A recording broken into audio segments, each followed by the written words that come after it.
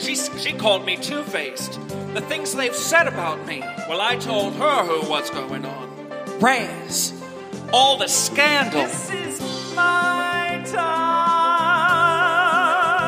I'm gonna do it my way. Can you believe they'd even say that about me? Raz is back. They said I was difficult. Games to play. You are difficult. Gonna Clear some things up. Giving the old Razzle McDougal. You have a collect call from the Verdana Correctional Institution from Razzle McDougal. Please pick up. Please hold. Oh, thank heavens you picked up. I wasn't sure you would after, everything.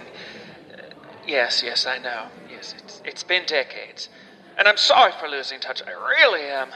You know how it is juggling career, life, and everything in between.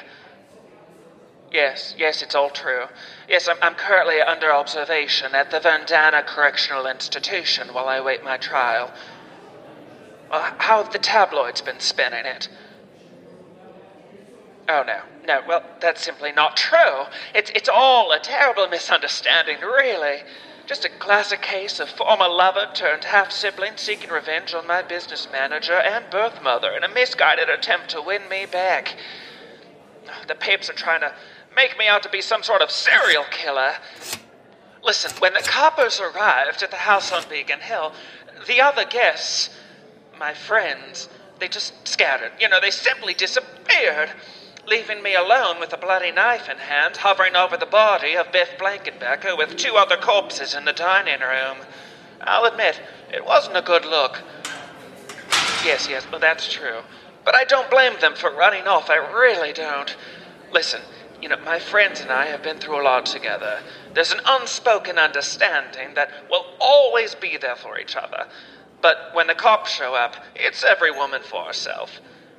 Listen, I told the cops what happened. I told them that killing Biff was in self-defense. He went mad. He was a lunatic wielding a steak knife, and he wasn't done. Between you and me, he was after Herb. Maybe all of us. I don't know. It was all so confusing. They said they'd be more lenient if I provided them with the names of the other guests, but I'm no snitch. Hurry up, sweet tits. I gotta call my lawyer. Sure thing, Knuckles. Oh, she's a dear. She made me a potholder out of doll hair during her crafting hour. Very sweet. What's that? Oh, I don't know. The initial shock of it all was just too much to bear. But then I started, to make a few friends on the inside. Friends who have friends on the outside, if you catch my drift. And there are a few familiar faces. Alice Ripley's been recovering here ever since next to normal. No, not court mandated for her. She voluntarily checks herself in every day at 8:45 a.m. sharp. She replaces her pedestrian clothes with the orange onesie, and then the security guards come in and put her in a straitjacket. She's then escorted to a padded cell where she screams and then belts and then screams again for 8 hours. She comes and goes in complete silence. I don't think anyone's heard a word from her. But I will say the acoustics in that cell are quite spectacular. I will tell you that. No, well, I try to stay busy. I've organized a variety show, to showcase the talents of my cellmates. Not everyone is as musically inclined as I am, so I've encouraged various performance styles, interpretive dance, pageantry. There's a young man here named Frank Dewey who murdered his entire family. Yes, dismembered them, and he placed their heads on the fence posts surrounding his home. He's had to have his jaw wired shut and can only hum, so we usually put him on backup during one of my numbers. Somehow he's always on pitch. We're all one big family band, really. Oh, no. Oh, hold on. Things are about to get real. Hold on. Get her, Bambi, right in the kisser. Yes, but better that than a shiv in the shower, am I right? Dice, how many times do I need to tell you to stop stealing Bambi's smokes? You know how she gets. Oh, those two. Oh, I don't know. I hope to get all of this cleared up soon. That's why I'm calling. I need you. I need your help. You and I have been through an awful lot, and I know we agreed to never talk about what happened that night all those years ago. But I was there for you. And now I need you to be there for me. I'm desperate.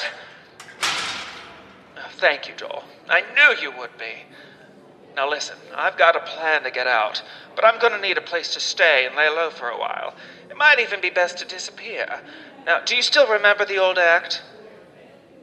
What if we brought it back to life? I know, but it could be something spectacular. We could get the gang back together, just like the old days. I need you to contact your agent. Herb is still missing in action.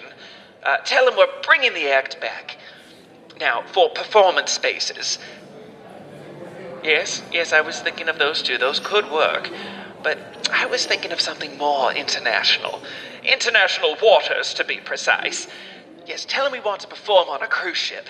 That's right, a cruise ship. Yes, any of them will do. Yes, we just need to slip aboard and float into the legally gray zone of maritime law. I'll be able to keep my songbirds informed and entertained with more podcast episodes from the high seas while rebuilding my reputation, my career, and hopefully my fan base. Oh, you're a lifesaver. You really are.